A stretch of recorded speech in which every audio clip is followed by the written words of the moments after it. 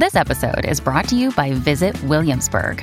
In Williamsburg, Virginia, there's never too much of a good thing. Whether you're a foodie, a golfer, a history buff, a shopaholic, an outdoor enthusiast, or a thrill seeker, you'll find what you came for here and more. So ask yourself, what is it you want? Discover Williamsburg and plan your trip at visitwilliamsburg.com. You're listening to a flash briefing from MLive with your host, Jessica Shepard. This is Michigan News from MLive for Thursday, February 17th. Michigan withdraws its mask advisory as COVID-19 cases decline. The Michigan Supreme Court declines to revisit a redistricting challenge, and Jim Harbaugh has a new contract with the University of Michigan. Michigan is altering its indoor mask guidance, including in K-12 schools, to reflect the improving COVID-19 picture throughout the state. On Wednesday, the state health department announced a withdrawal of its public health advisory on masking in indoor public settings, which was put in place in November.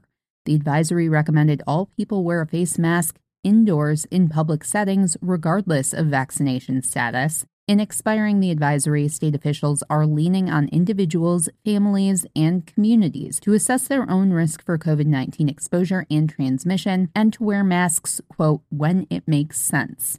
Masks are still recommended for isolation and quarantine periods and in congregate settings like long-term care facilities, healthcare settings, correctional facilities, and shelters.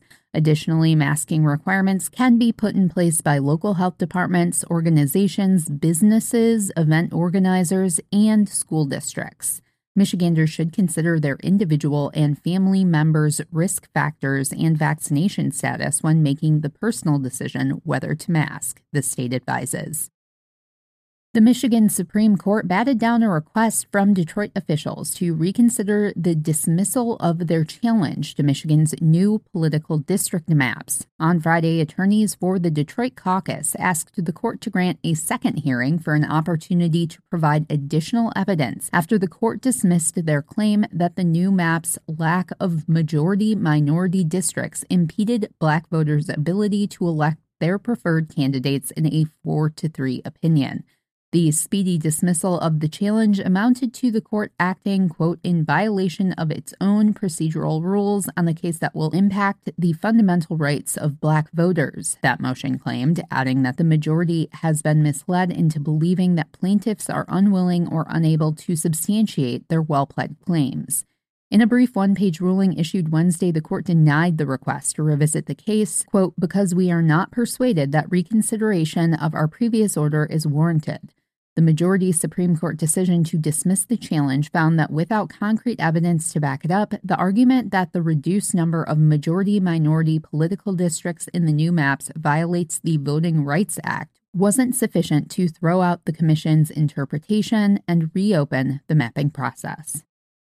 Jim Harbaugh has his new contract. The head football coach and the University of Michigan have agreed to a new 5-year deal touted as reworked by the school that will keep Harbaugh in Ann Arbor for the foreseeable future. While the release was scant on particulars, the new agreement, quote, alters the terms and length of the deal signed last January by an additional season, keeping Harbaugh under contract through the 2026 season.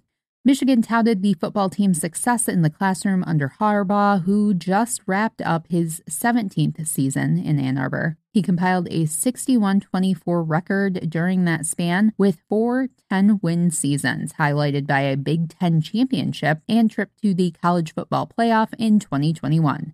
The new contract comes just 2 weeks after Harbaugh reportedly told the school he was done fielding NFL offers. Harbaugh spent most of January gauging interest to return to the professional ranks, even interviewing for the Minnesota Vikings head coaching vacancy, before ultimately deciding to return to Michigan.